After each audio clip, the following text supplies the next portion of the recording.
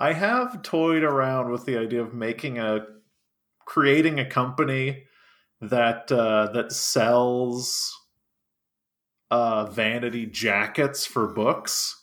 Mm. So you would purchase this jacket, and it would specifically be like, how to shut the fuck up, Catherine, and then you'd put it on a book, and then you could gift that book to people.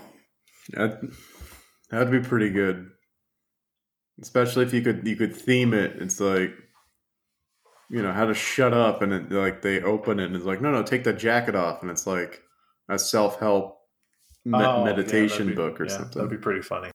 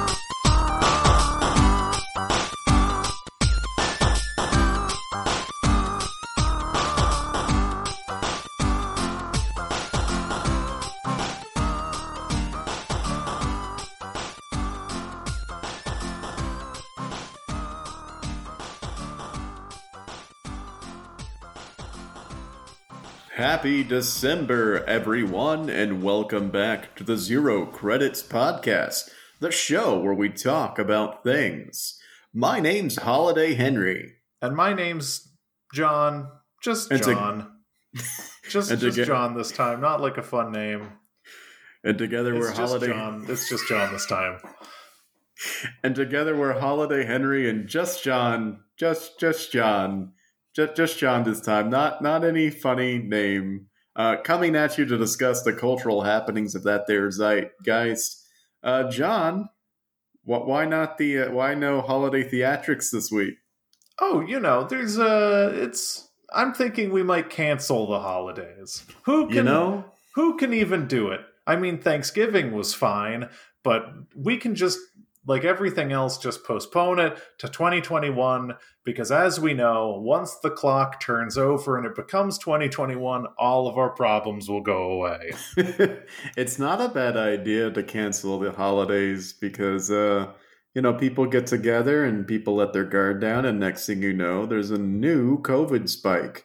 Yeah, honestly, very real, very accurate.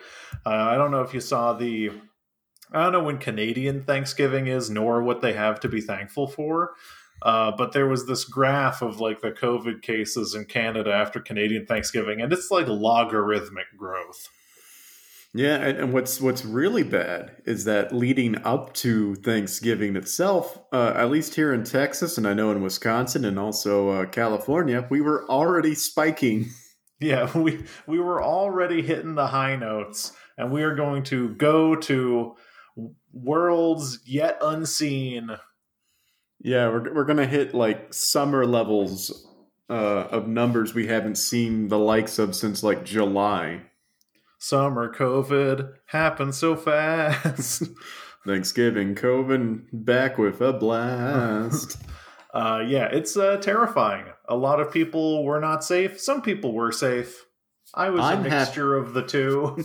I'm happy to report that while I did partake in medium risk COVID activities, I can report that as of this very day, John, I know for a fact I do not have COVID. When is the last time you interacted with someone who might have had it? Never. Well, when's the last time you were around someone? How many days ago? I guess 2. Oh, 2 days ago? Yeah, that's not enough time. Yeah, it takes about 5 days for you to actually know. Yeah, I found it odd that my company waited until the Tuesday after Thanksgiving to do the COVID test instead of waiting for a full gestation period. But, as of today, John, I know for a fact that I do not have COVID. Now, did we talk about my COVID testing experience on the podcast? I don't believe we did. Oh, well, let's talk about yours. How was it? It was weird, John. I had to go to my workplace, a place that I have not been on the inside of since March, and talk to people I haven't seen since like March. And I was ushered and escorted everywhere I went because I was an outsider and thus a risk. And I was ushered into a conference room covered in medical supplies with, I want to get the number right, about too many people in there helping out administer tests. It was like the most people I've been in confines with in a small room. They're all medical professionals, though, so I guess it's safe. And they wipe down the chair that I have to sit in, not for the swab, but for the pre-swab interview. And I sit down in this chair, and I look to my left, and on a laptop, over a Zoom call, is my boss. Oh, no. And he's just watching. And like, I'm quickly directed to, like, don't look at him. There's a doctor over here, and she's going to ask you some questions. Yeah, please look at the shiny doctor, not the boss. Yeah, look at the doctor who isn't in the room, is in via telepresence. Don't look at your boss who is listening in on the entire thing. Great. For my COVID test, I actually, because you get yours done through a private entity, right. My COVID test was done through a civic entity, through the city of Austin. So there was no pre-COVID interview. I just kind of rolled up in a line full of cars, and they said, tilt your head back. And then I was violated. Yeah, right. That's the thing. I didn't really get the point of the pre-swab interview. Like, if the swab is going to tell you if I have COVID or not, why does it matter if I'm experiencing any symptoms? Yeah, ridiculous. Unless if you said you were experiencing symptoms, they just like shot you. Yeah. Yes, I have shortness of breath, and I just hear like the cocking of a gun behind me, and there's one more medical professional I didn't see, clad in completely black scrubs. Yeah, they're like, it's about to get a lot shorter. Yeah. So yeah, let's talk about this nasal swab they do, because I've heard horror stories about how bad it is. My favorite part is the part where they go deep in your nose and you think, okay, I can handle this. This is probably as deep as they go. And then 5 seconds later, they push harder. Yeah. When my test was done, and I've had a flu test done before, which is similar, but I feel like a flu test does not go as deep. Maybe I'm crazy.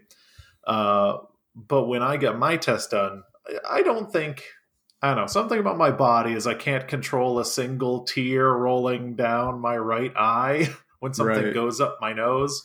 And I stopped, and they were cordial, and they were like, most people cry more. I swear, I don't know what was happening, because they got to the deep part and then pushed even further. And then I feel like she pushed even further, and my head is like I'm tilted back, but like I'm being pushed back even further. And like I had to cough, like a weird reflex where like you pushed so far in my nose, you activated my my gag reflex, and that responds as a cough. And she just went, "Oh, sorry." Great. As though she had made a mistake, which is like, no, you're administering this test. I'm the idiot with the weird reflex. You cough, and you cough up her glove. Yes. It's truly, truly unpleasant. So, yes, I'm officially COVID-free as of today, and we'll find out in, 3 more days if I start experiencing symptoms or anything. But well, for what it's worth, from my understanding, it can take a full 5 days, but like you should feel relatively confident in a COVID test. You get anywhere from like 2 to 4 days after exposure. So don't worry about it. Do what I did when I got my COVID test and just choose to feel good about it. That's what I'm going to do. And to that end, that was supposed to be the sound of a bottle opening. There we go. To that end, let's crack a cold one on this cold day. Yes, I would love to crack a cold one, but my cold one was pre-cracked. Oh, well. And also mine was probably too quiet to hear because I did it very far from the mic. I'm sure someone can edit in the opening sound of two cans, two cans, two cans, two cans, two cans, two cans.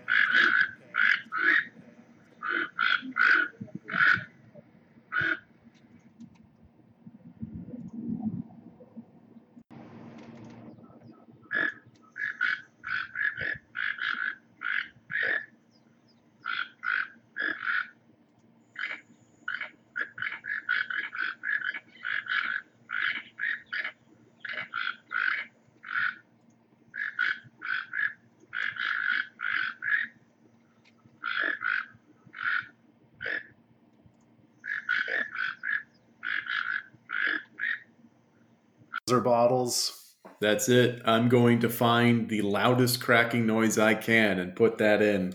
That works. What are you drinking, Henry? This week I've returned to an old classic favorite, the 512 Pecan Porter. It's been a minute since I've had one of these. And as always, it has the robust porter brewed with organic Texas pecans. And I think that's the first time I've ever said that on the podcast. God, finally a return to normalcy. Right. Oh, man, it's so good. Like, there are some feelings that you just when you experience them, it feels like going home. And taking the first sip of a pecan porter to me just fills me with the feeling of like comfort and warmth and acceptance that I can only get from this substance. I have a problem. It is the feeling of warmth and acceptance that you can't experience in your regular life, for we are all alienated and want the feeling of returning to home. I am drinking another old standby, a beer that I've had dozens of times on the podcast. It is a Jester King Brewery Farmhouse Black Metal, which of course I have always on the podcast, which you can only buy from the Jester King Brewery and Farm in Austin, Texas. Classic favorite. Have it all the time. So you finally discovered Jester King, did you? I did. I don't know if we want to talk about Jester King as far as my expectations were, but we were keeping it from you. We were hiding it. I did find a tome, and the tome said Jester King. Now, I've never been to Jester King myself, but a friend of ours basically goes there every weekend, even though he lives like an hour away from it. I would say, so we went right when this cold snap first started, and we also went at night. I don't know that that's actually the best time or temperature to experience Jester King, because Jester King is a huge, it's a farm with multiple seating areas. Like, depending on where you reserve to sit, you could have like a 300-foot hike to and from beer and drinks and food and stuff. So it's a huge property. Oh, I didn't realize it was that large. But at night, it's just kind of spooky. Just kind of a barn that you're drinking in, which, you know, is a perfectly fine bit of atmosphere. Well, you know the Jester King slogan, right? No.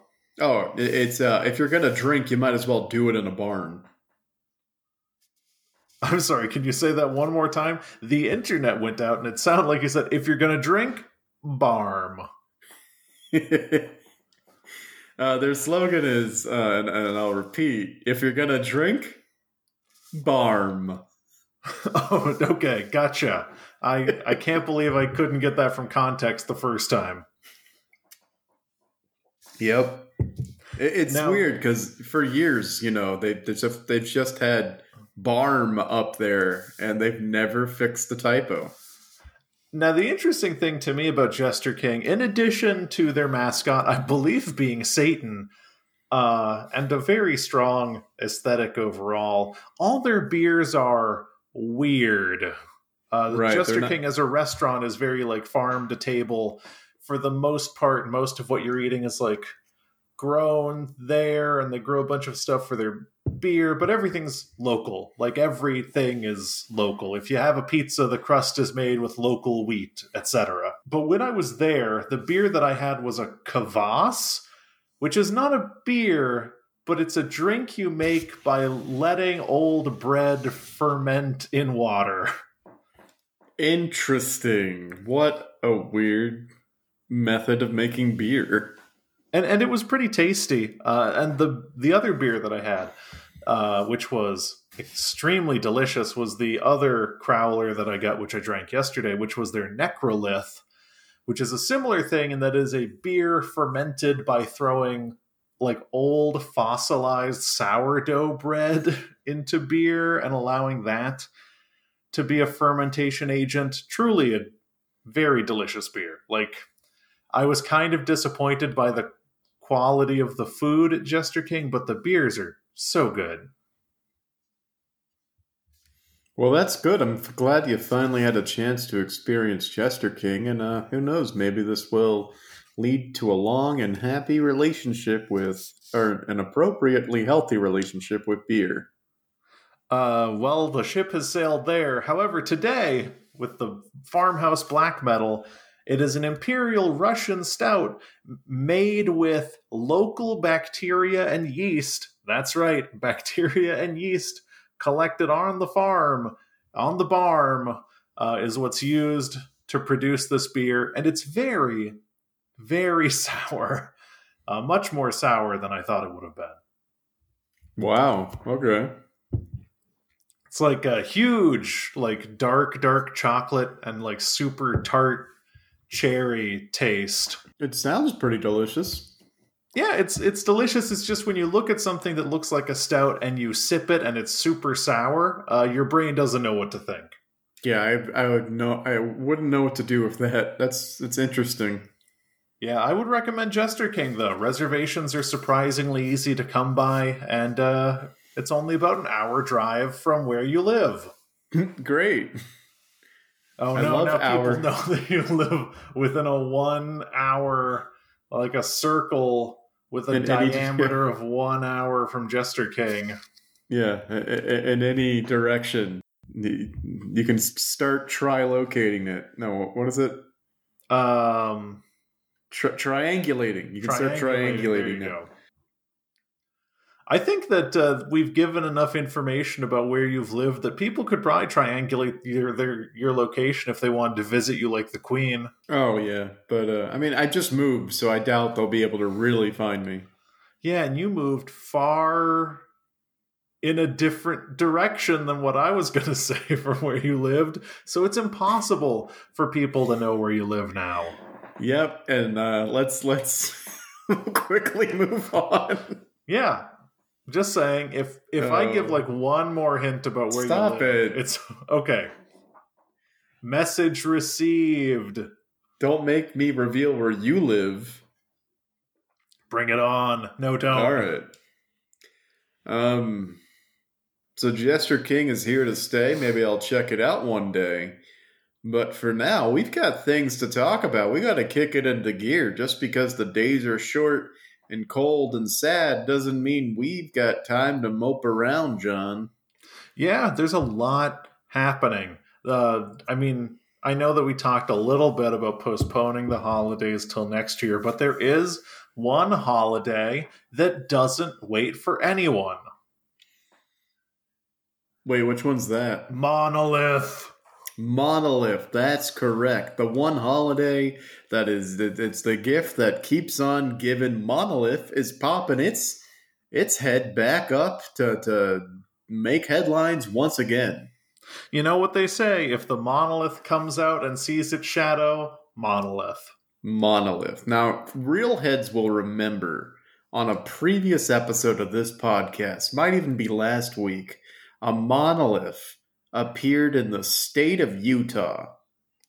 Yes, I forget where exactly in the state of Utah, but it did start there. Now, you might say, John, it's interesting that you use the phrase start there. Now, that monolith has disappeared. Right. The monolith that was in Utah, I believe it was in a national park, and some park rangers were the ones that spotted it from a helicopter. Yeah, that one's gone. Yeah, there was an adventure photographer who says that he saw 4 men descend on the structure, and the only thing left of that structure is a triangular metal piece that used to be on top and a hole where the base of the tower stood. Interesting. Now, when he says descend on the monolith, does he mean like from the sky? I assume he means from the environs, because I think the article would make a bigger deal out of it if they descended from the sky. You're right. That it would be men from the sky remove monolith, not Utah monolith vanished. Now, of course, the Utah monolith may have vanished, but of course, whenever a hero falls, another hero will rise, or perhaps the same hero. According to NPR, filed under Strange News, gotta check out that section later, another mysterious monolith suddenly appears, this time in Romania. That's a far distance from Utah. Yes, approximately thousands of miles, perhaps. Well, I guess one could say that clear across the entire world, a new monolith has been found. Now, are they similar in dimensions and style? So it seems to be similar in dimensions. However, this one is covered in like round figures, like almost like writing. This monolith has a little bit more going on. Now, I will say that whoever wrote this NPR article cites or references both the X-Files and 2001: Space Odyssey basically within the same first paragraph. So really, pick it up journalistically. Everyone's thinking the same thing. You don't always have to go to 2001: A Space Odyssey. There are other monoliths to talk about. Name one, John. The one in Utah. Name another one, John. The one that appears to me in my dreams every time I close my eyes. Oh, yes, of course, that one. So the local newspaper reports, whatever the local newspaper is, of course, it's in Romanian, duh, reports that the monolith, like the one discovered in Utah, is about 10 to 12 feet tall and apparently composed entirely of a dimly reflective metal. It was reportedly found standing on the Batka Doamne Plateau near an archaeological site overlooking the city. Journal FM, a local radio station, recorded video of the purported object, revealing an eye-aching sheen and looped markings along its surface. I'm getting weird vibes from this now.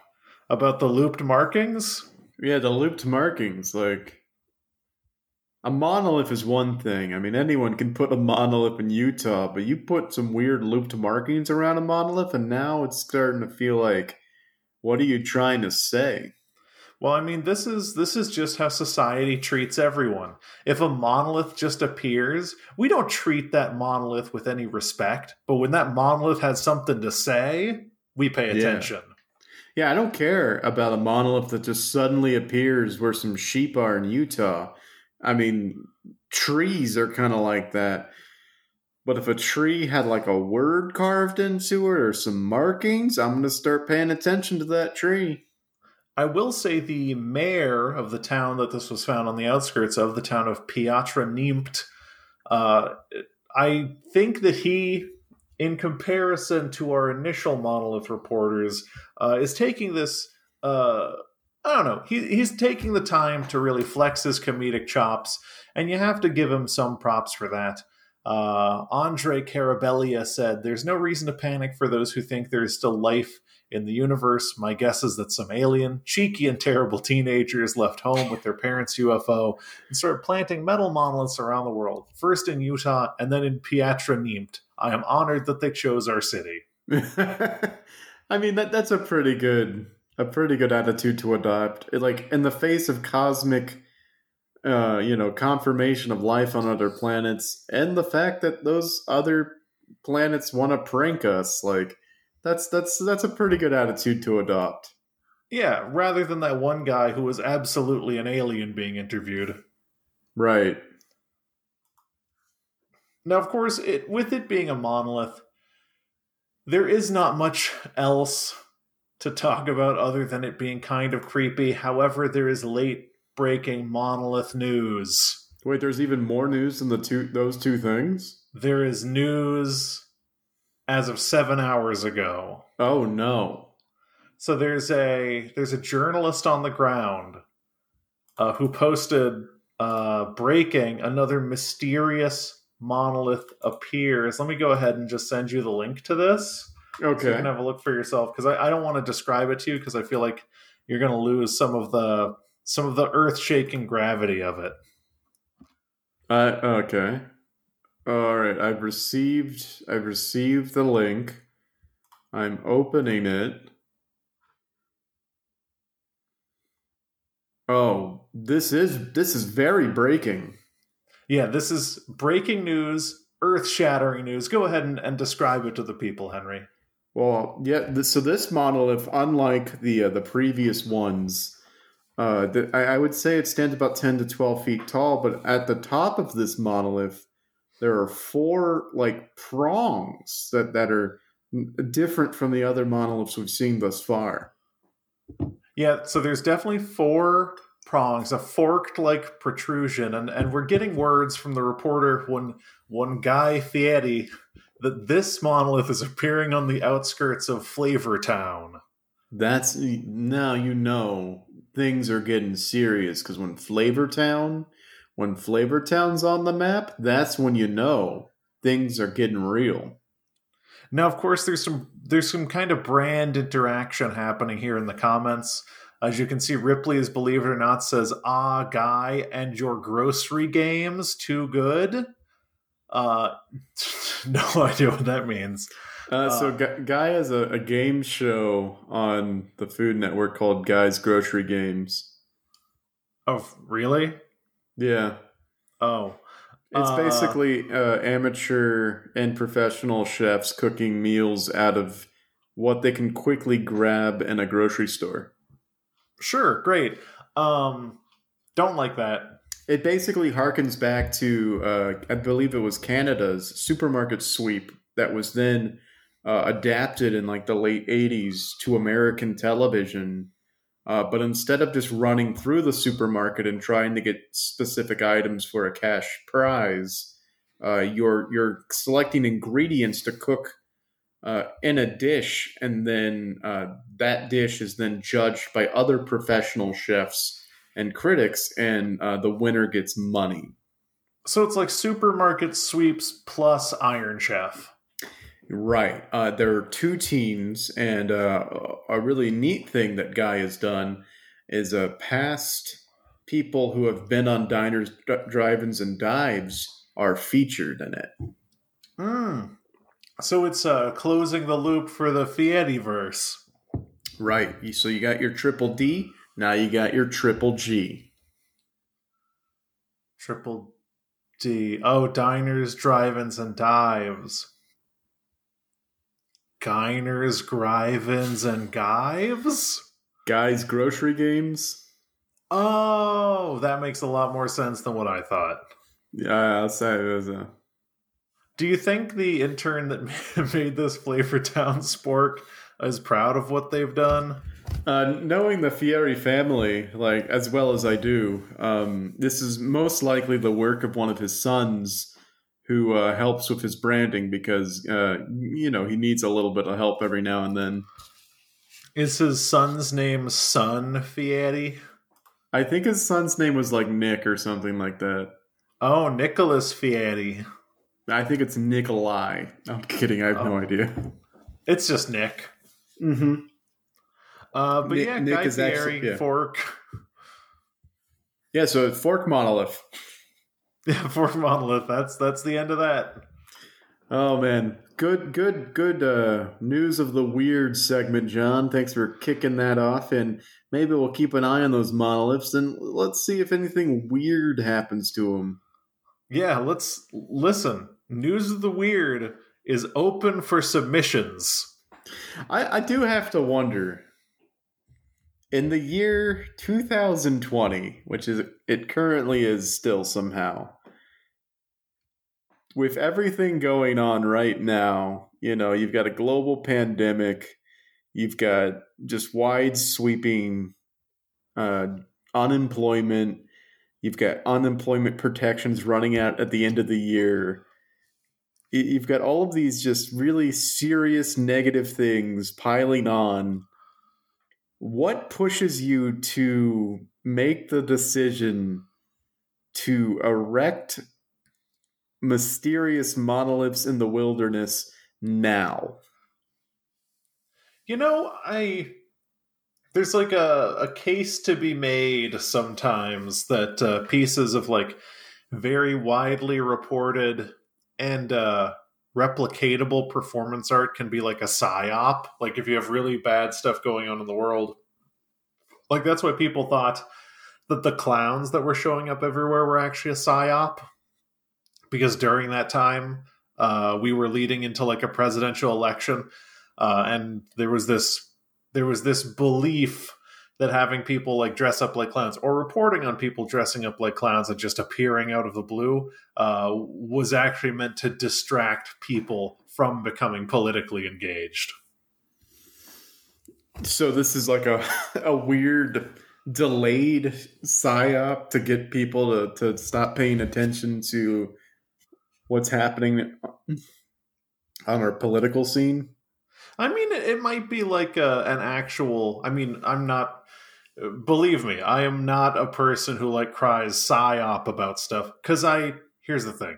I genuinely, out of all things in this world, I have the least faith in a large organization to keep any secrets. Like at this point in the world, I do think that is pretty impossible. So I don't think it's a psyop. But were someone to suppose it were a psyop, I think they would say it was a psyop to like keep people from being politically motivated, particularly as eviction protections end at the end of the year, unemployment insurance has run out, and we're probably not getting a new stimulus bill until well into the new administration. Probably by year end, you could have people rioting, but what if they care a lot about Monolith? Obviously, shaky premise, but that's an argument someone could make. Can you imagine the meeting that would have to have had taken place for this to have been a psyop, and who it's funded by? Like, so let's like, just as a fun thought experiment, let's say it takes it was the GOP funding this psyop, and they're in this meeting, and someone on the team, the psyop team, looks a consumer in the eye and says, "We think monoliths will do the trick." Yeah, monoliths are going to be the thing. Market research has shown that the public is really accepting of monoliths right now. There's never been, at this point in time, no more people have seen 2001: A Space Odyssey than this point in time. We are at an inflection point. The people who originally saw 2001: A Space Odyssey will start to die soon. We need to capitalize. We are at the crest of a 2001: The Space Odyssey wave. There was like a real big push 2 years ago when everyone rewatched all of the X-Files. We can really get them with this one. It would have to be the same people who are like, yeah, killer clowns. That's what's going to get people away from the polls in 2016. And so now in 2020, they're back and they're like, monoliths. And really what's happening is, they do nothing else. They sell to this one GOP faction, and they do nothing else. So like a week before the meeting, they happen to have watched it in 2016, and now they just happen to have watched 2001: A Space Odyssey. So it's just like they're just pitching whatever movie they've most recently watched. Yeah, they see Killer Clowns from Outer Space or It. They watch Sideways, and they come in. They listen. Wine a psyop. So in 2024, it's going to be Sideways, and they're just like Paul Giamatti. Paul Giamatti, PSYOP. Next day on CNN, they're like, terrified jogger takes picture of Paul Giamatti standing in the woods.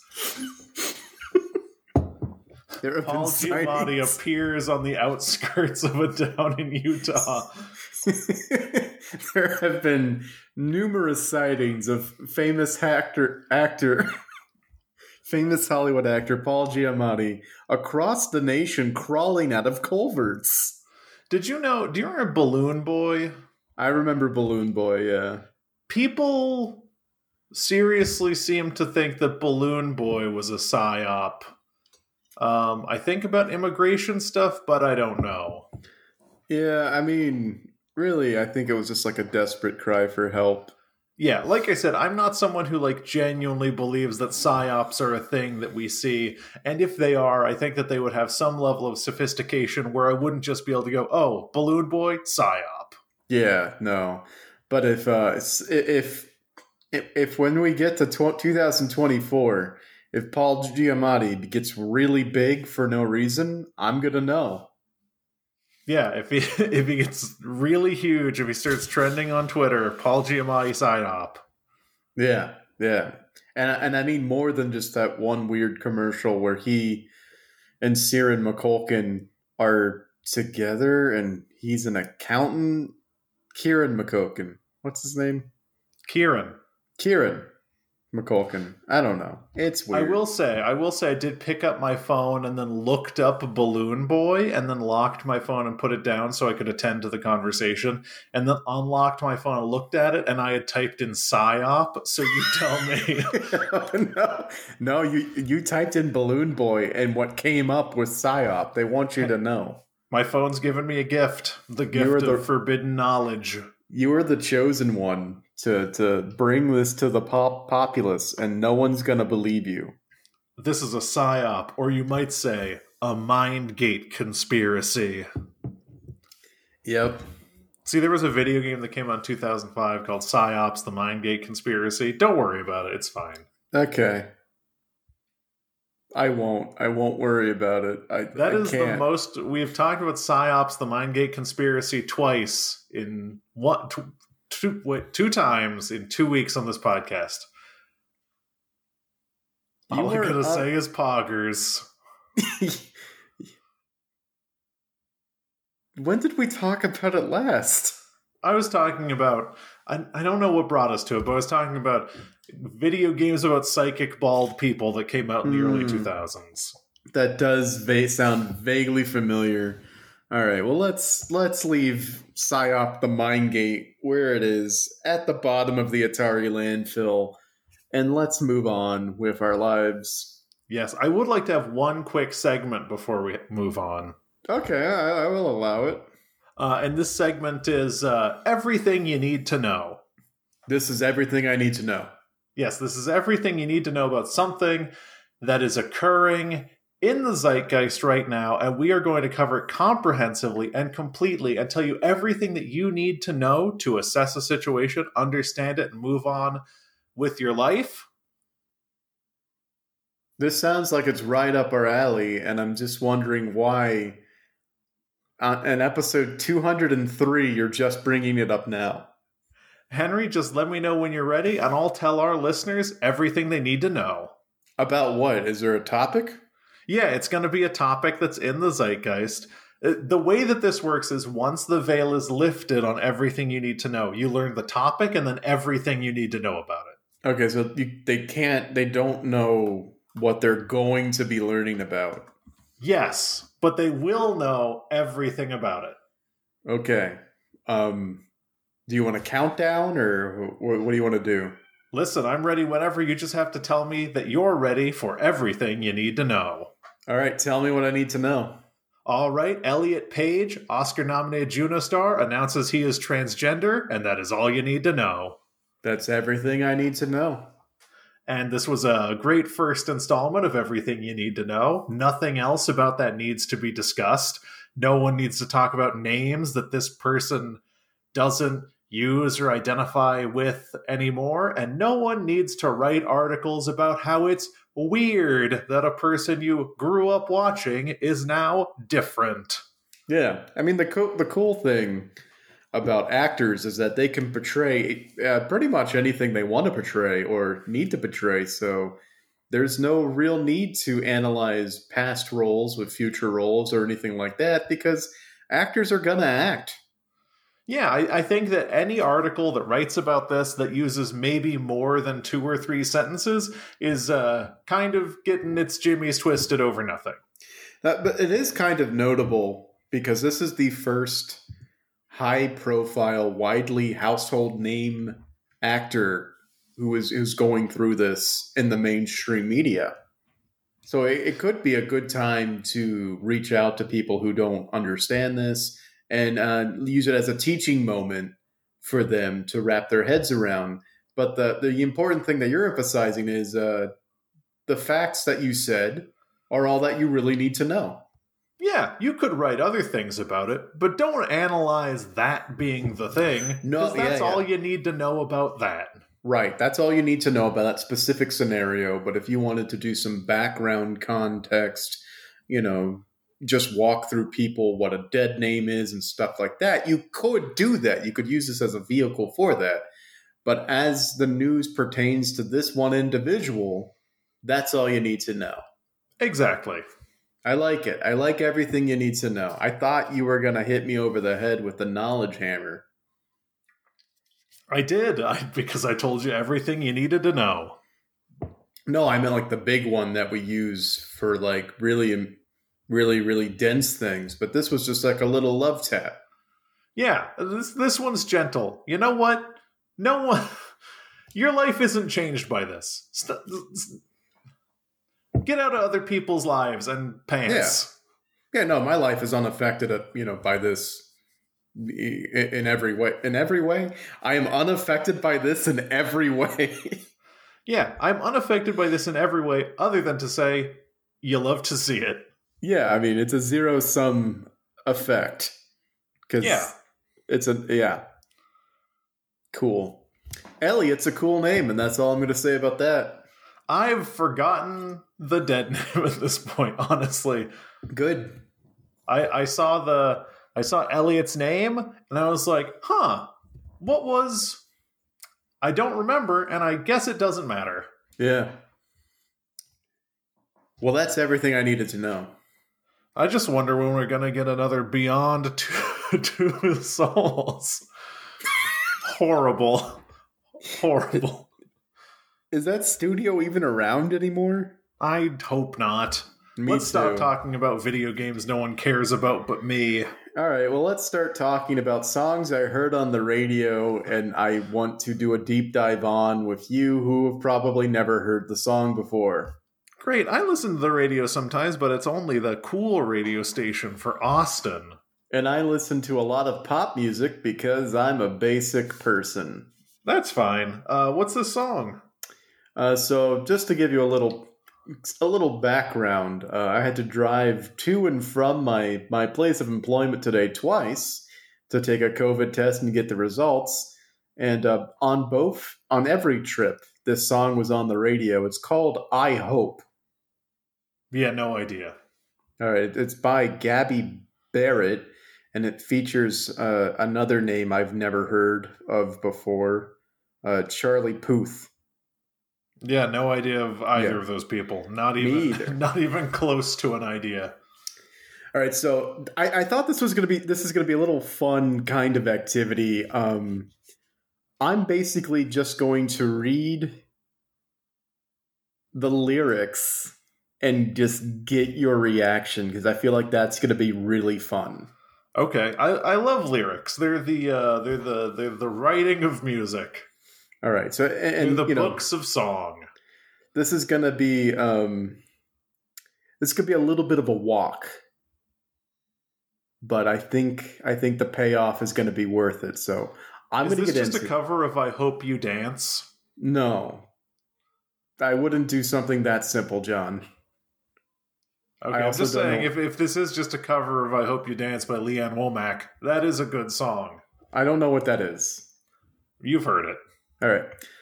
Here goes the lyrics. I'm not going to try to sing it because that would do disservice to the song. So I'm going to read it in plain speak and ruin the song for everyone. I hope she makes you smile the way it made me smile on the other end of a phone, in the middle of a highway driving alone. Wait, she's on a phone when she's driving? So the speaker is saying, I hope she, an unnamed she, makes you, a referenced you, smile. Oh. The way it made me smile on the other end of a phone in the middle of a highway driving alone. There's a lot. A lot of movement need someone happening. To diagram the sentence for me. There's a lot of movement happening. It seems like the implication is, I hope she makes you smile the way you made me smile when we were on the phone while I was driving. Oh, okay. Okay. Oh, baby, I hope you hear a song that makes you sing along and gets you thinking about her. Then the last several miles turn into a blur. Yeah. So she hopes that is he still in the car? No. I feel like he's So the first one was like a. We might be getting too nailed to specifics here. Okay, it's fine. Gotcha. All right. I hope you both feel the sparks by the end of the drive. I hope you know she's the one by the end. So he's definitely in a car. He's definitely in a car. He's definitely in a car. Okay. He's in a car. Okay. I hope you know she's the one by the end of the night. I hope you never, ever felt more free. Tell your friends that you're so happy. I hope she comes along and wrecks every one of your plans. I hope you spend your last dime to put a rock on her hand.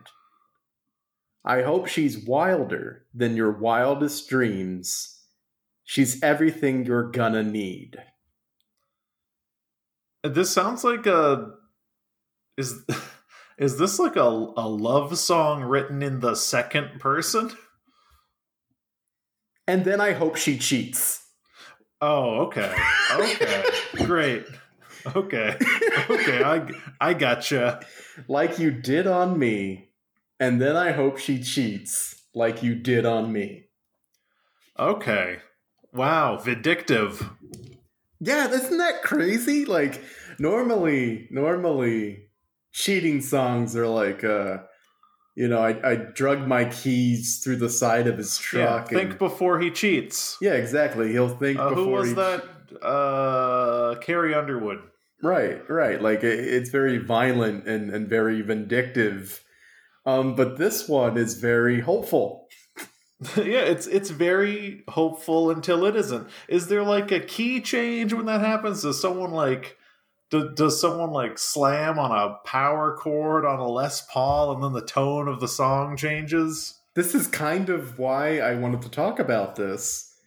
It's like it's building up. I hope, but dun dun dun dun dun dun dun. It's like building up all of these hopeful things, and then that line, there's just a brief pause. There's a brief pause between, I hope she's wilder than your wildest dreams. She's everything you're gonna need. Beat. And then I hope she cheats. Okay. So it's still in the same tone, but it's kind of like slipping a knife in and twisting it. I like that. I like a good vindictive song. Now this is interesting because, at least in my... Hold on. At least in my head, the singer changes right here. It changes to the Charlie Puth guy. And he says, yeah, babe, I hope she shows up in a 2 a.m. pic from her friend, hanging on to a guy and you just ain't him. I hope you stay up all night all alone waiting by the phone, and then she calls. And baby, I hope you work it out, forgive and just about forget, and take her on a first date again. And when you lean in for a kiss, I hope you both feel the sparks by the end of the drive. I hope you know she's the one by the end of the night. I hope you never, ever felt more free. Tell your friends that you're so happy. Hope she comes along and wrecks every one of your plan. I hope you spend your last dime to put a rock on her hand. I hope she's wilder than your wildest dreams. She's everything you're gonna need. And then I hope she cheats. Nice. Like you did on me. And that's Charlie Puth throughout? Yeah, that was all throughout. So it changes to a guy singer, but all the pronouns are the same. Okay, I like this. I like the construction of this song. It's really so the first few times I heard it, I'm like, what is this? Like it kind of feels like a moving on song. Like what's that? Like an one? Adele's what's that Adele song? Someone Like You? I don't know. Yeah, Someone Like You or something. Never. Yeah. Or the I think it was the people who sang Pompeii. Or is that the name of the band? I don't know. There's Bastille? another one. Bastille? I think they had a song that's like, I have to let you go so you can be I want you to be happier. So yeah, it's like... Someone Like You by Adele is like a kind of a moving on song. Right. And like Bastille has one that's like, I want you to be happy, so I'm going to go. Bye. So I thought it was like, this is a really kind of like wholesome kind of moving on song. Like, I hope the person that you're with is like going to be good for you. And then there's that twist of the knife, and then I hope she cheats. What if there's like, holy shit. You know what? Joker's trick. Open relationship. Boom. You know, open relationships would make songwriting in general much more difficult, because then this person would have to be like, and then I hope she enters into a sexual relationship with someone that you're not cool with or have not talked about. Yeah, no, it gets more chaotic because it's not like I hope she cheats. It's more like I hope they get romantically involved with a racist. You know, I think that would be fine in this song too. It's like gel with that, you know. Yeah. What if we took all the cheating songs and rewrote them to be like, instead of you cheated, you were just a racist. I was hiding this. Slaggard, the both headlights. something racist. I was hiding it from the world when we were together, but now that we're broken apart, I will let the world know you're a racist. Pretty good. Yeah. The thing about this I Hope song is it's it's one of those breakup songs, but it's actually catchy. Unlike, in my opinion, that one where they destroy the truck and then... Oh, you will not tell me that Before He Cheats by Carrie Underwood is not catchy. I don't think it's catchy. I think it's dramatic. It's to me, it feels like a showstopper in a Broadway musical. The chorus of Before He Cheats is incredible in its construction. I dug my key into the side of his pretty little souped-up four-wheel drive, carved my name into his leather seats. Leather seats is stretched out. Took a Louisville Slugger to both headlights. I slashed a hole in all four tires. Maybe next time he'll think before he cheats. That is from memory, Henry. All right. This is where we're going to have to agree to disagree. I don't know. This is going to sound really reductive and stupid when it comes out of my mouth. It's a little overdramatic, John. That's what it's supposed to be, Henry. It's a lot. I feel like catchy is supposed to be light and poppy and like, fits in your brain without details.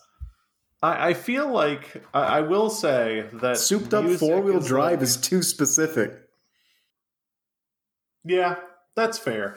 I will say, I think that music now is like, I think they really figured out what makes something like, catchy to a point that it's like weaponized. Like, look at the fucking Chainsmokers. All their songs are garbage, but if you hear them, they're in your head. Right. Yeah. They figured out the mathematical formula to make a catchy hit that is somehow devoid of the complexity or nuance of something like Before He Cheats. What's that song about a mattress and a Range Rover? That one's good.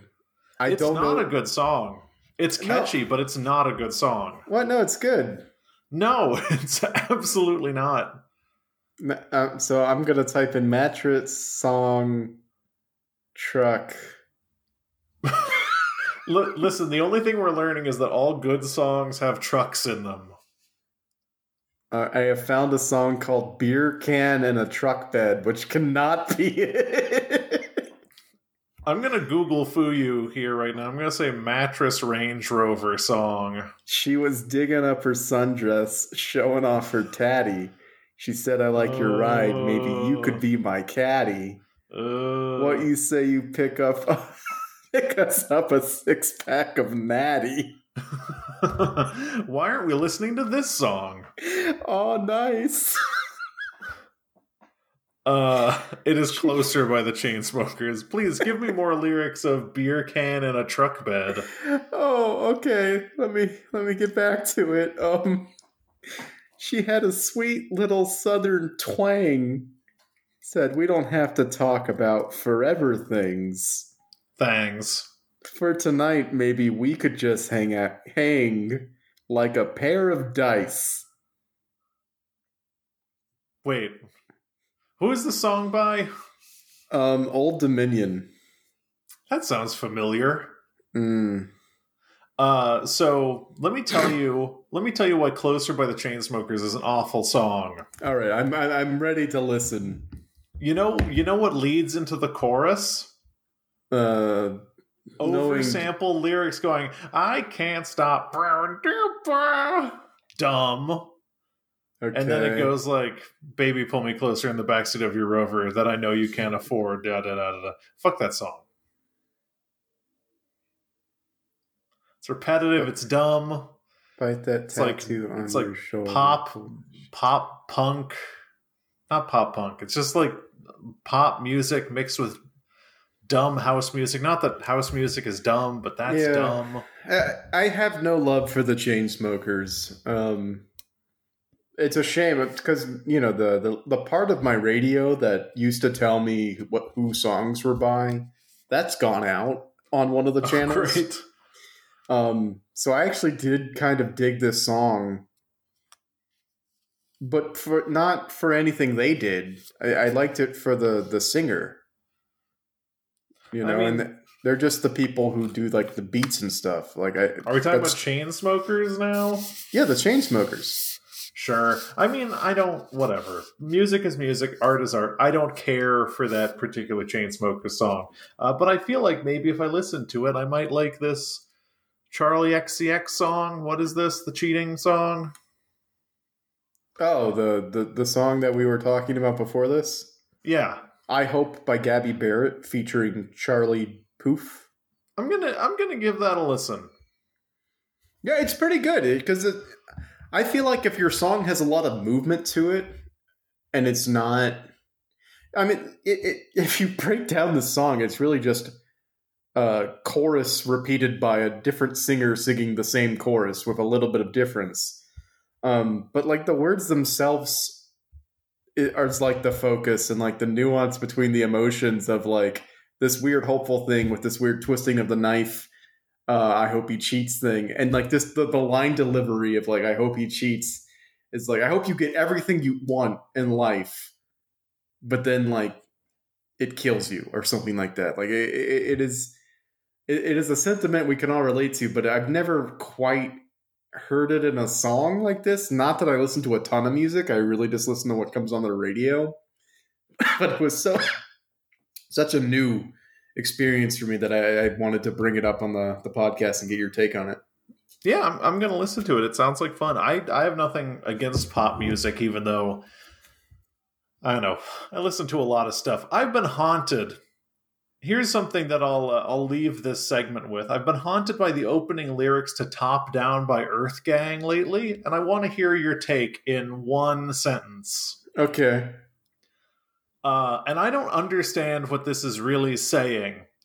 The opening lyrics to "Top Down" by Earth Gang are, of course, "Doctor told me I should rest, but I ain't gonna never ever quit. I like girls with pretty feet, yeah, and jeans that'll never fit. Yeah." It's the last part. It's the last part that I'm not sure of. I'm confused about a lot of this. The doctor told him he should rest, but he ain't ever gonna quit. All right. That's fine. That's fine. That coupling makes sense. It's okay. There is a question of what the it is. Like, what is he quitting? The game. I like girls with pretty feet, yeah, and jeans that'll never fit. His jeans? The first 3 lines, right? "Doctor told me I should rest, but I ain't gonna never ever quit. I like girls with pretty feet, yeah." Just statements that, you might be behind or you might not, but, they make enough sense. But and jeans that'll never ever fit. That's my question. Is he talking about his jeans? I assume not. My assumption was he was talking about the jeans of women, but how you don't do you want them see to the be jeans of women that don't fit? So here's the thing. All right, so doctor told me I. So the doctor is the subject of that sentence, and the I is an object. But I ain't ever gonna quit. Now I has become the subject of the second line. I like girls. I is the subject again. So I is the last subject of a statement. And jeans that'll never fit, to me, feels like it should be applied to the subject. He just likes buying jeans that he can't fit into. And, honestly, maybe that's what he's not quitting. He's not quitting jeans that won't fit. His doctor's like, "Please, you have to give it a rest. These jeans will never fit. Your blood pressure is so high."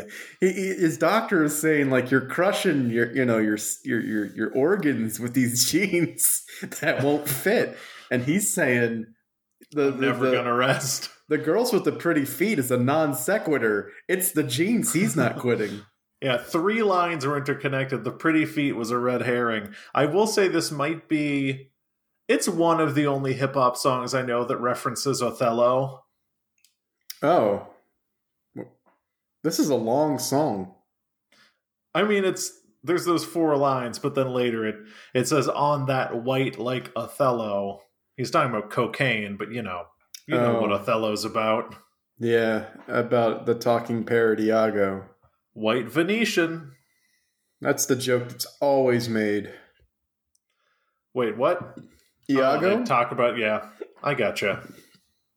Yeah. I'm just waiting for this cool Cyrano de Bergerac rap. Is this a Ben 10 reference in a hip-hop song? Oh, you're looking at the lyrics? Yes, there is a Ben 10 reference as well. It's a good song if you're hip-hop inclined. How do you casually drop in a child's cartoon in your hip hop song? This is art. This is art, baby. I don't listen to any hip hop, but so take what I'm about to say with no seriousness at all. This is a joke I'm making. But is hip hop just name dropping various things and trying to get it work in 2 contexts? Absolutely, it is not. Okay, yeah, that is some of it, but that is also true of a lot of other music. Well, you're absolutely right. It's not limited to hip hop. For instance, in Bruno Mars's, is that who sings this? Uptown Funk? Yes, you are absolutely right. I would have forgiven you for thinking it was Pharrell, but it is absolutely Bruno Mars. All right. They make reference to Michelle Pfeiffer, that white gold. And we all know white gold is not referencing the metal, but a standard of beauty that happens to be white. What am I talking about? Yeah, there's white beauty standards. I think that hip hop has a much broader or for a while it enjoyed a broader cultural range of references that it could pull from, but other music is slowly getting in on that. Hip-hop's a lot of like clever... I'm not going to explain hip-hop to you. Why not? I just...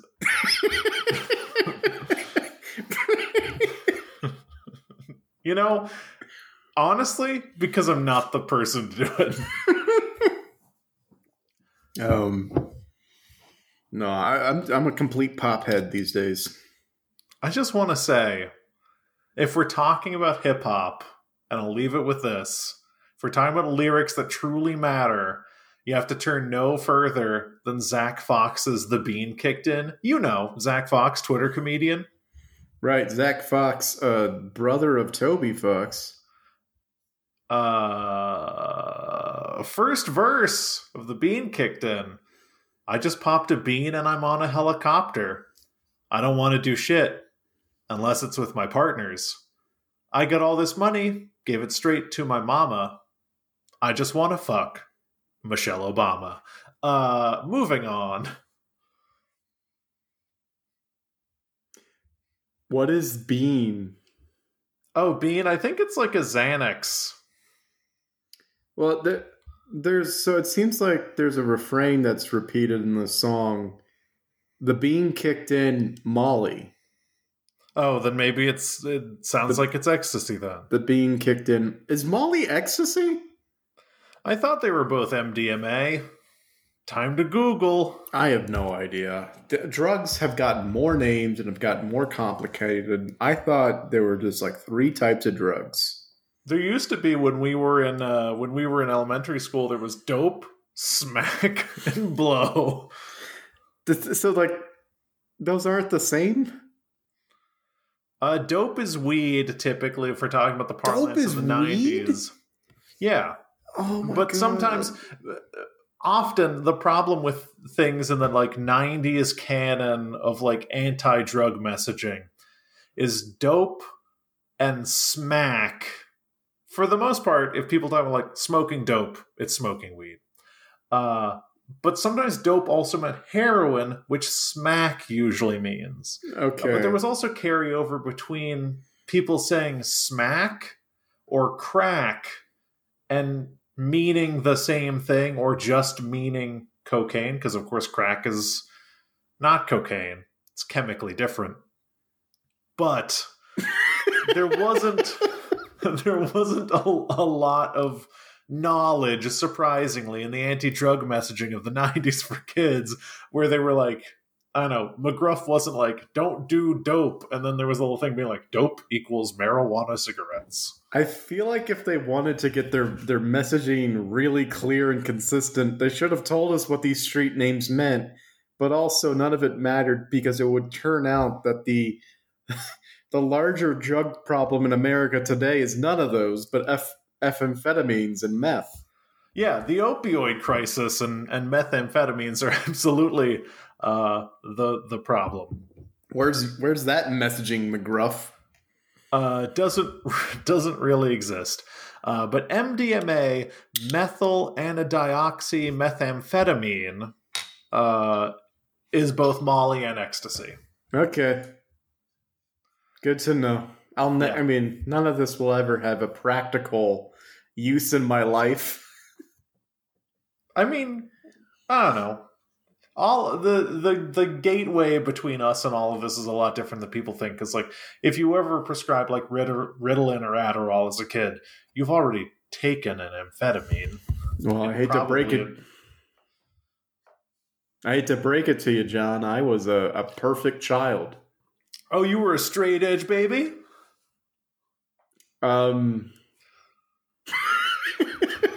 I would never refer to myself as such.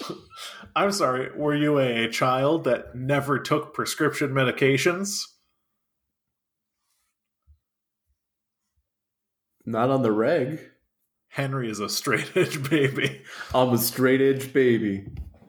I was also a straight edge baby until I got on Zoloft for my anxiety, and then I stopped taking it because it made me feel weird, and I hid it in a... should I talk about this? I hid it in a... You know what a Bionicle is? Yes, I know what a Bionicle is. I had so many. You hid so I had to take Zoloft for anxiety, and Zoloft didn't work with me. And when you have parents, it's hard to be like, I don't like what my drugs are doing. Can we talk to another person about it? Right. So I would put them in a Bionicle canister and hide it in my closet. Nice. To make it look like I was taking it. Nice. I used to hide my Flintstones vitamins in the tea kettle that my parents never used. Wait, you were so straight edge you didn't even take Flintstones vitamins? Just a straight edge baby. John, I did not let any unnatural substances in this body. Unnatural substance, like vitamins. It was water and bread for 18 years. All I ate was water, bread, and the blood and flesh of Christ.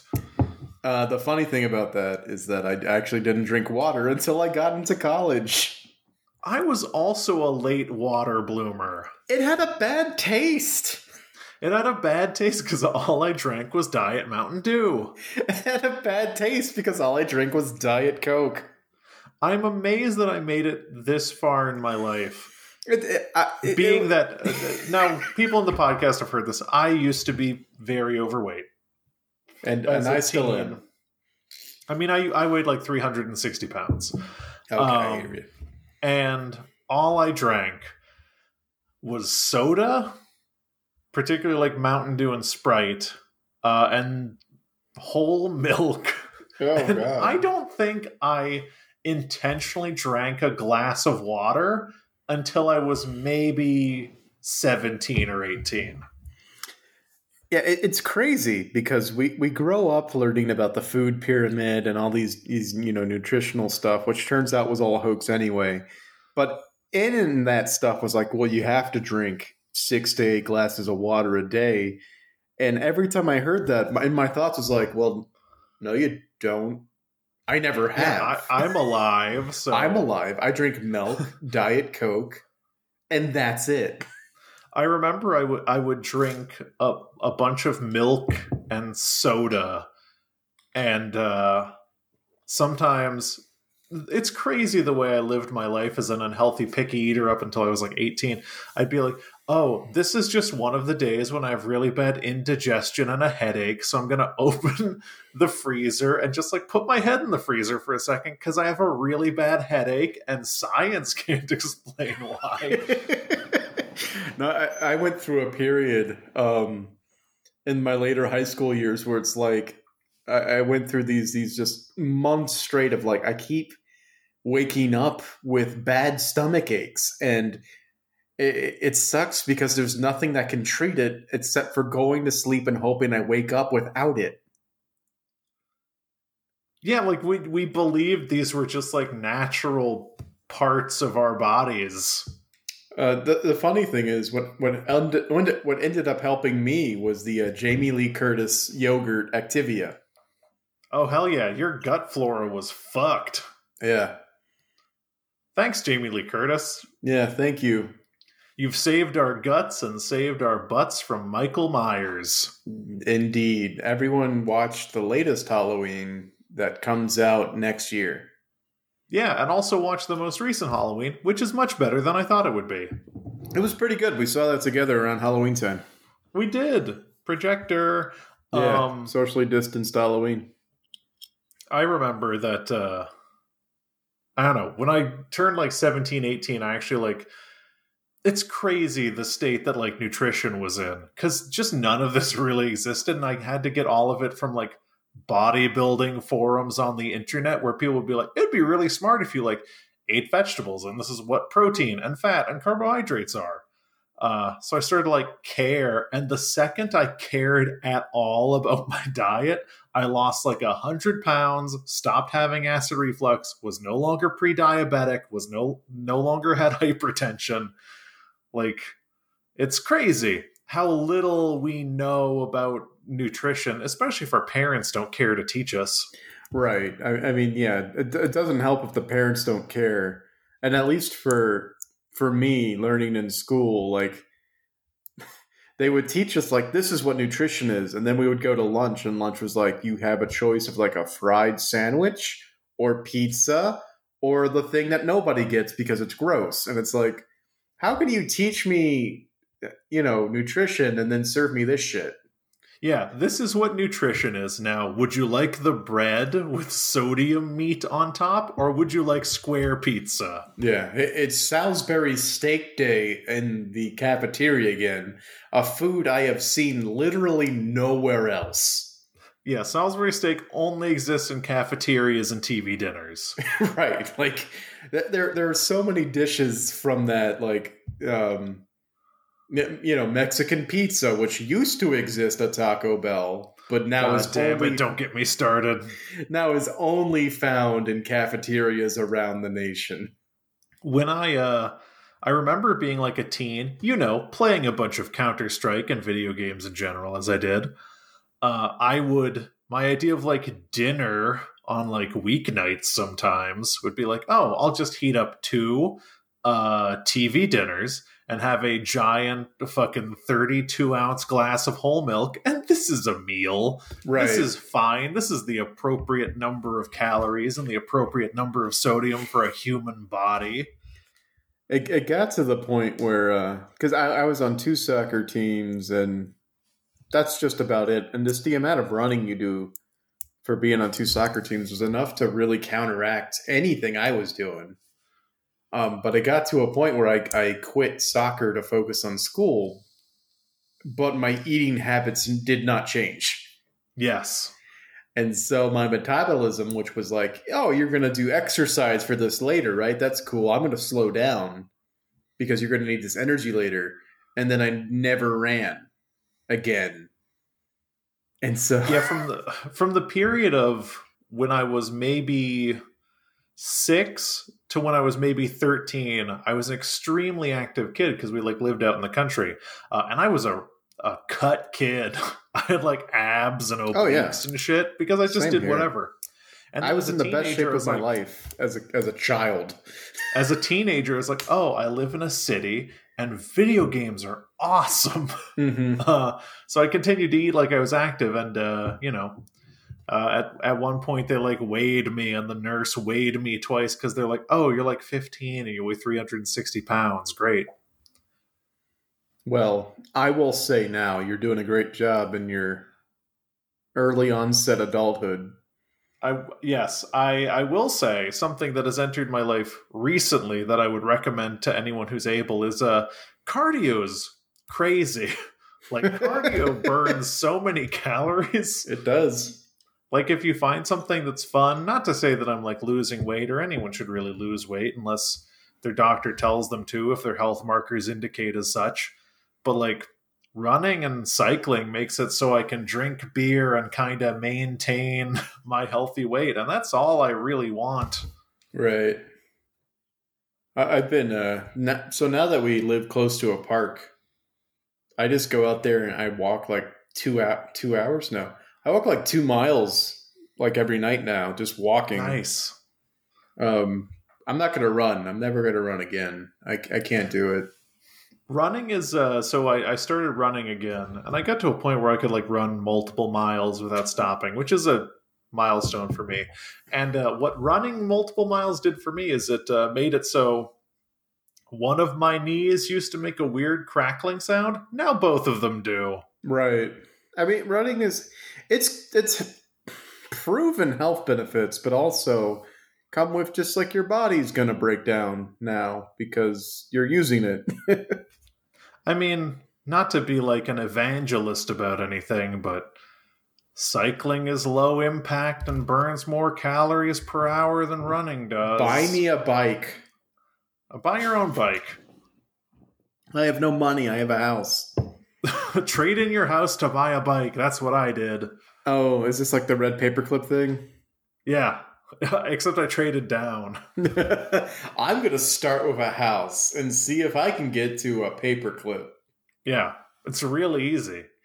The only way I would ever gain respect again for Jeff Bezos is if he says, I'm going to start with all of the world's money and I'm going to see if I can trade down to a red paperclip. You remember the film Brewster's Millions?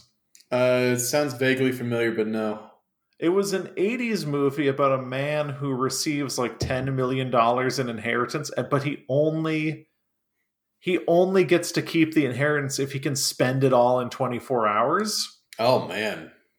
And it's really hard to do. He buys a baseball team, but the core conceit of the movie is it's so hard to spend that much money. But it's not. You could spend $10 million today buying like 3 houses in Texas Hill Country. Right. I mean, the thing to me is like, oh, you have to spend this money. It's like charities exist. Just donate. That's the thing is like, I think the proviso in Brewster's Millions is he couldn't just give it away or give it to charity. Well, buy a charity. There you go. I mean, honestly, the answer is just real estate. Yeah, just invest it. Which, honestly, is probably smarter if you get $10 million. Oh, dude, he had to spend $30 million in 30 days. That's doable. So easy. So easy. Invest it. Yeah, his uncle left him $300 million. To inherit it, he would have to spend $30 million in 30 days. Well, oh wait, so he's going to get... He would get $300 million more? Yeah, he'd get $270 million if he could spend $30 million of it in 30 days. Well, then buy all the shit you want with the $30 million and then invest all the 27 and just live off that interest. Oh, I could do it. I'd get many... We should watch Brewster's Millions. I would buy so mmany scalped PS5s and then just give them to people. It's got like Richard Pryor and John Candy, and it's good. I would build the greatest PC known to man. Triple water cooled. And then I would build a PC that's just in a server rack. And then with the rest of the 25 million, you can't put like 10,000 in a computer. It's not possible. I have a computer that is a freezer, and it has 18 RTX 2080s SLI'd together. It is effectively Deep Blue. Yeah, you would have to build Deep Blue. I could do it. Yeah, and I think all of us could do it. It doesn't seem like that really big of a problem, John Candy. That's Richard Pryor. I'm just saying, to John Candy, it doesn't seem like a big problem. Yeah, John Candy could blow that all on drugs in a second. Yeah.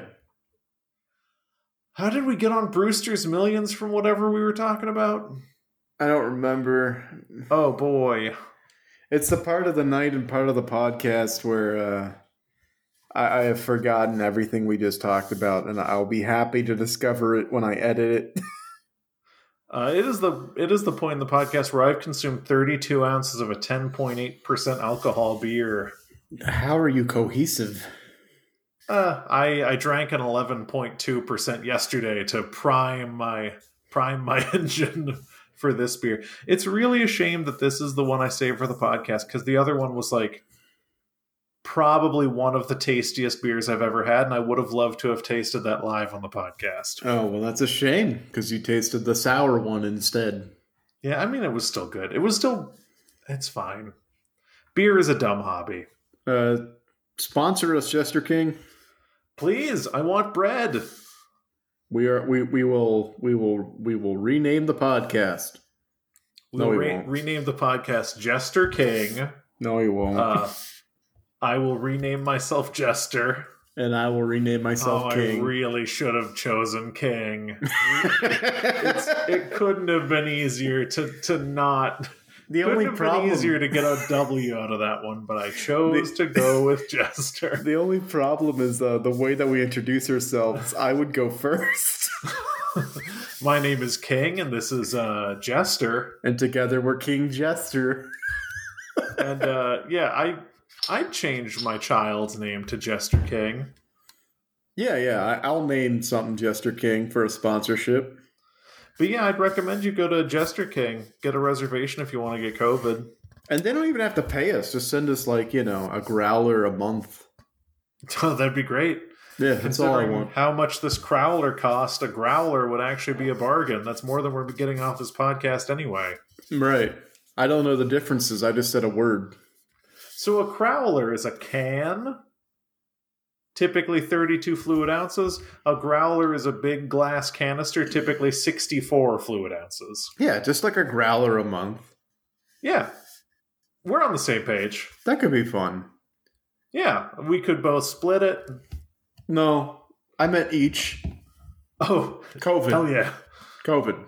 Yeah, I'd be okay with splitting 64 ounces of 12% beer over 4 weeks. If it were pre or post COVID, sure, we could share a Growler, but due to COVID, King, this is not a huge ask, but if you can take us to a time before COVID, granted, we're not saying don't make COVID happen.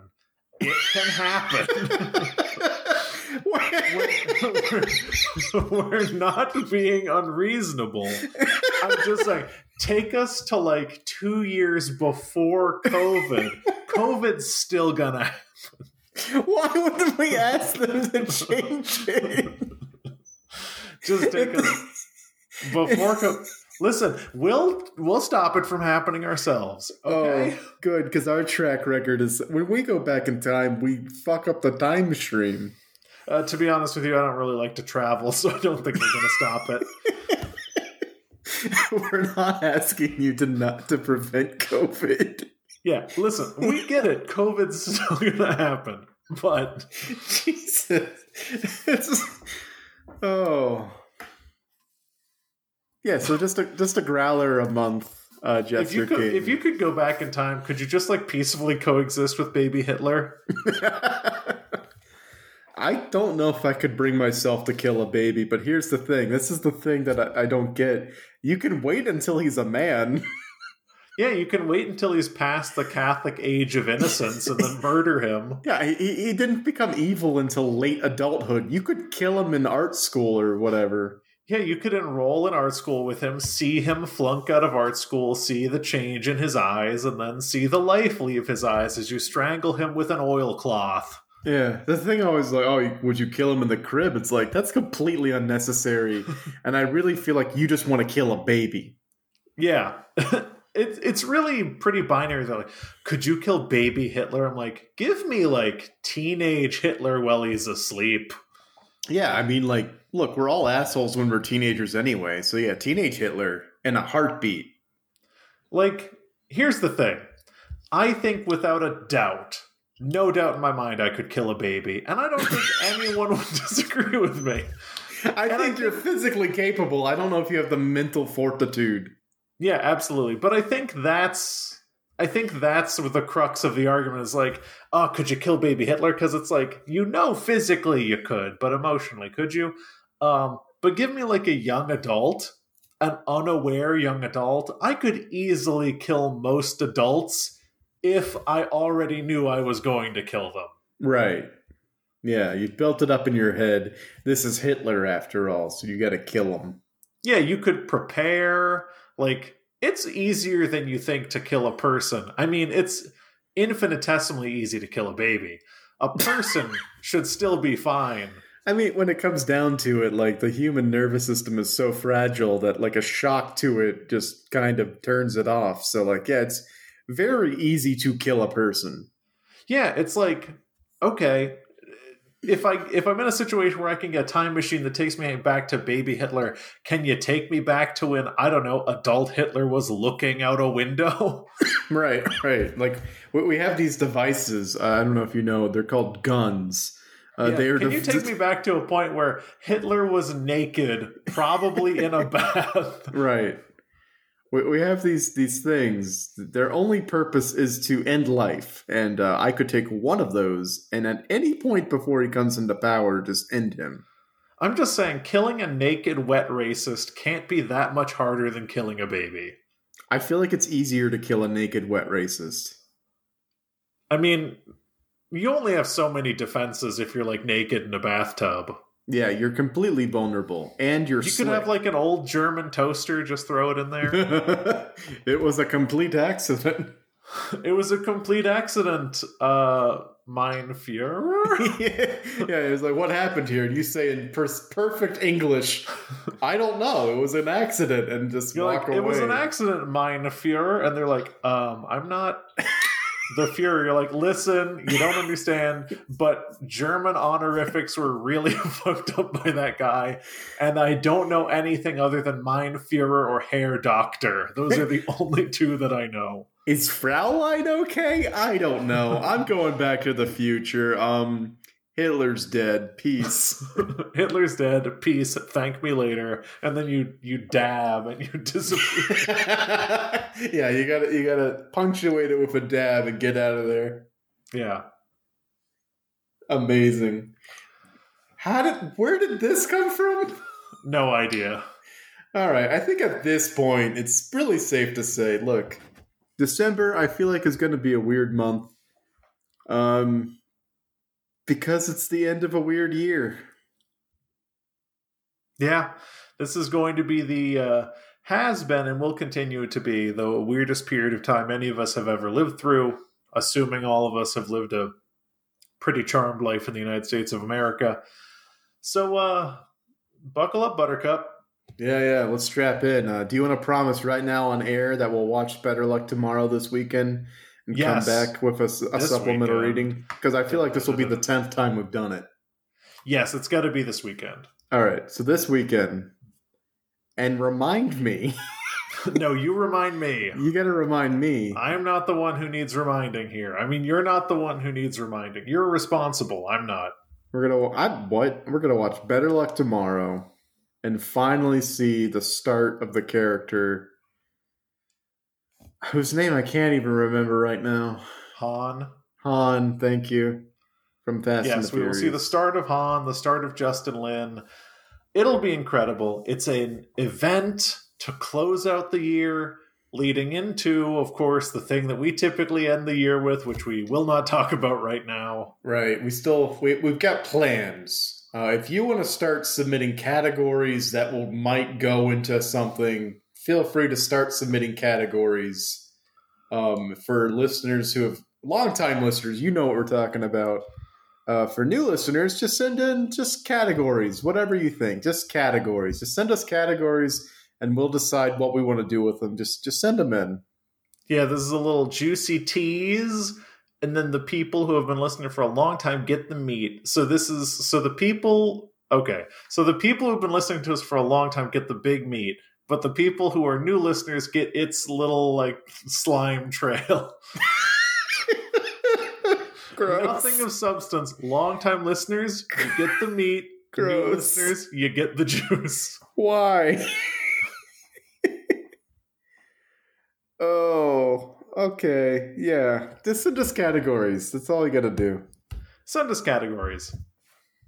Please. Tell them where they can send them. That really was. It was a really good throw to social media. But the problem with social media is we start with Twitter. That's right, we're on Twitter. If you want to send us a Twitter, you can send us a fleet. On Twitter you can post stories now. Send us a story of a toilet flushing, a fleet of a toilet flushing. You can do that on Twitter at ZCPCWHJ on Twitter.com, which stands for Henry. That stands for Zind Categories. Please, categories. We have jaundice. That's right. And if you want to send us more categories, longer categories, or secret categories, you can do so to our email at zerocredits.net. I used two twice and was trying to figure out a way to get out of it. It didn't flow right. But you can send those to there, which is an email address. I promise. We are also on Spotify. You can search for Zero Credit, open parentheses, S, close parentheses on Spotify. I did that myself recently, and guess what, listener? It works. We are on Apple Podcasts. Search for Zero Credits Podcast in the Apple Podcast search bar, and you'll see us. A great way for people to learn about the show is for you to like, comment, and subscribe, and hit that notification bell to hear when a new video gets uploaded. I'm just kidding. Comment and rate the podcast on Apple Podcasts. Apparently, that's a platform that people use. However, the most important way people can learn about the podcast is if you gather your closest COVID-tested friends together and you put a COVID test swab in your nose and then you stick the end of that COVID test swab into their nose, and then there's like a human centipede of COVID test swabs, and then you all communicate and cough silently about Zero Credits Podcast. That's right. Word of the mouth is the only way we can survive. And I think that's it. I think you nailed it all. And if you didn't, I'll find out later. Everybody's got two nostrils, so I think the math there makes sense. This is a moment where I'm panicking because I have no idea what you're referencing. Like when you so imagine a COVID test swab has a swab on each end. Mm-hmm. And you like put the swab up your nose and put the other end up someone else's nose, and then they can do the same nostril to nostril to nostril. Lady and the Tramp COVID test. Yeah, Lady and the Tramp human centipede COVID test. Right. Great. Is a dog's mouth more similar to a human's butthole than a human's mouth is similar to a dog's butthole? And from everyone here at the Zero Credits Home Studios, we want to wish you a happy week. Bye. Goodbye.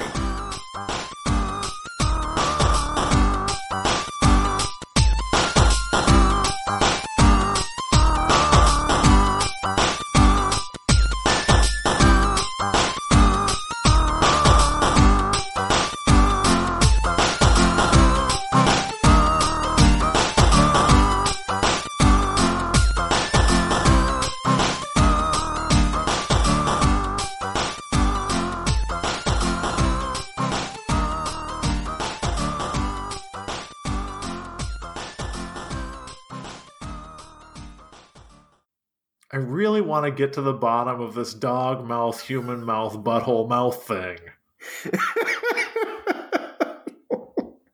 Oh, no. Dog mouths are antiseptic, we know that, and human mouths certainly aren't, because I got bitten by a guy and it got infected. But have you ever been bitten by a butthole?